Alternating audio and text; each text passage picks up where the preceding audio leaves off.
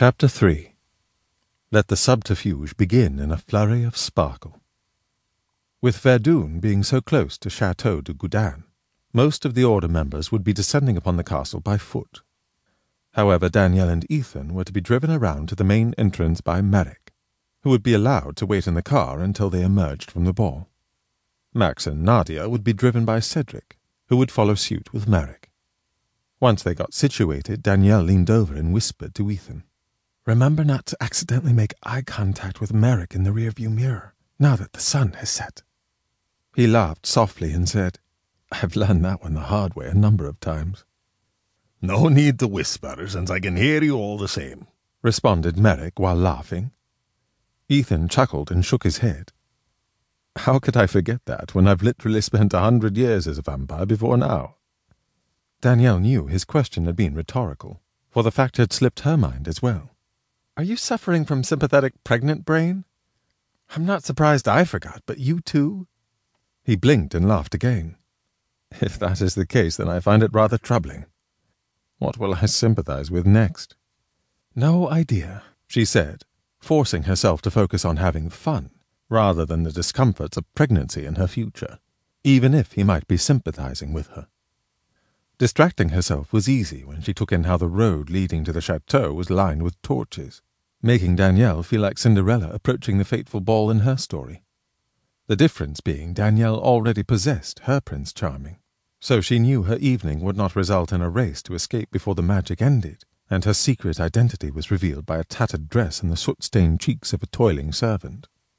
But did she share the need to mask her true self from the guests at this ball, and then suffer perhaps more perilous consequences if she was recognized?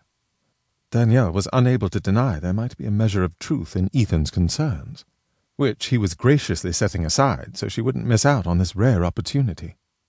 Her eyes shifted to her husband as she wondered if his thoughts were as conflicted as hers. If they were, he didn't show it. When he noticed her perusal, he smiled and gathered her hand into his. Warm fingers reminded her that he had a beating heart, unlike their driver. And if she could be in danger, then so could he. But then Danielle remembered that she probably shouldn't be dwelling on things that made her worry, and should instead try harder to just enjoy the evening. "Stop stressing," she told herself, and looked out the window again. The gate at the end of the drive was overgrown with what appeared to be electric pink bougainvillea. Since the sun had set, she was only guessing on the color based on what she could see when the headlight struck it. As they drew closer, she could see that paint was peeling off the ornate wrought-iron gate. The stone pillars on either side of it were crumbling in places. Danielle would say the overall effect was a unique mix of romantic and mystifying, which made her wonder about the inside. Would it be elegant in a tattered sort of way, or would it more likely be a little spooky in a haunted house sort of way? Merrick brought the car to a stop in front of the gate. No one was around to open it that she could see. They sat there for a long moment before Merrick opened his door and began to get out. "I guess I'll have to open it." But before he set foot on the ground, the gate began to open, as though on its own, and her mind immediately imagined the haunted house scenario. Chills sliding up her spine at the idea of ghosts being in attendance, along with fairies and silly old sorcerers. He said, and shut the door. As Merrick pulled through the gates, Danielle still didn't see anyone nearby, nor was there anything to indicate the gate had been upgraded to make it automatic, so the mystery remained. "Is Sir Roland opening the gate with magic?" Danielle asked in a state of intrigue, already making her a bit confused as to how she should really be feeling. "I was just pondering the same question," Ethan said, "but when Max and I met him, it seemed as though his magic was quite weak, or at least he was working to actively preserve it for only the most necessary spells." Ethan paused as though trying to remember. Yes, that's what he said.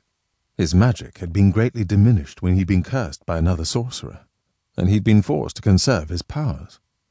He was cooking and cleaning for himself and living a very meager existence, so I'd wager that opening the gate would probably be an impractical use of his powers.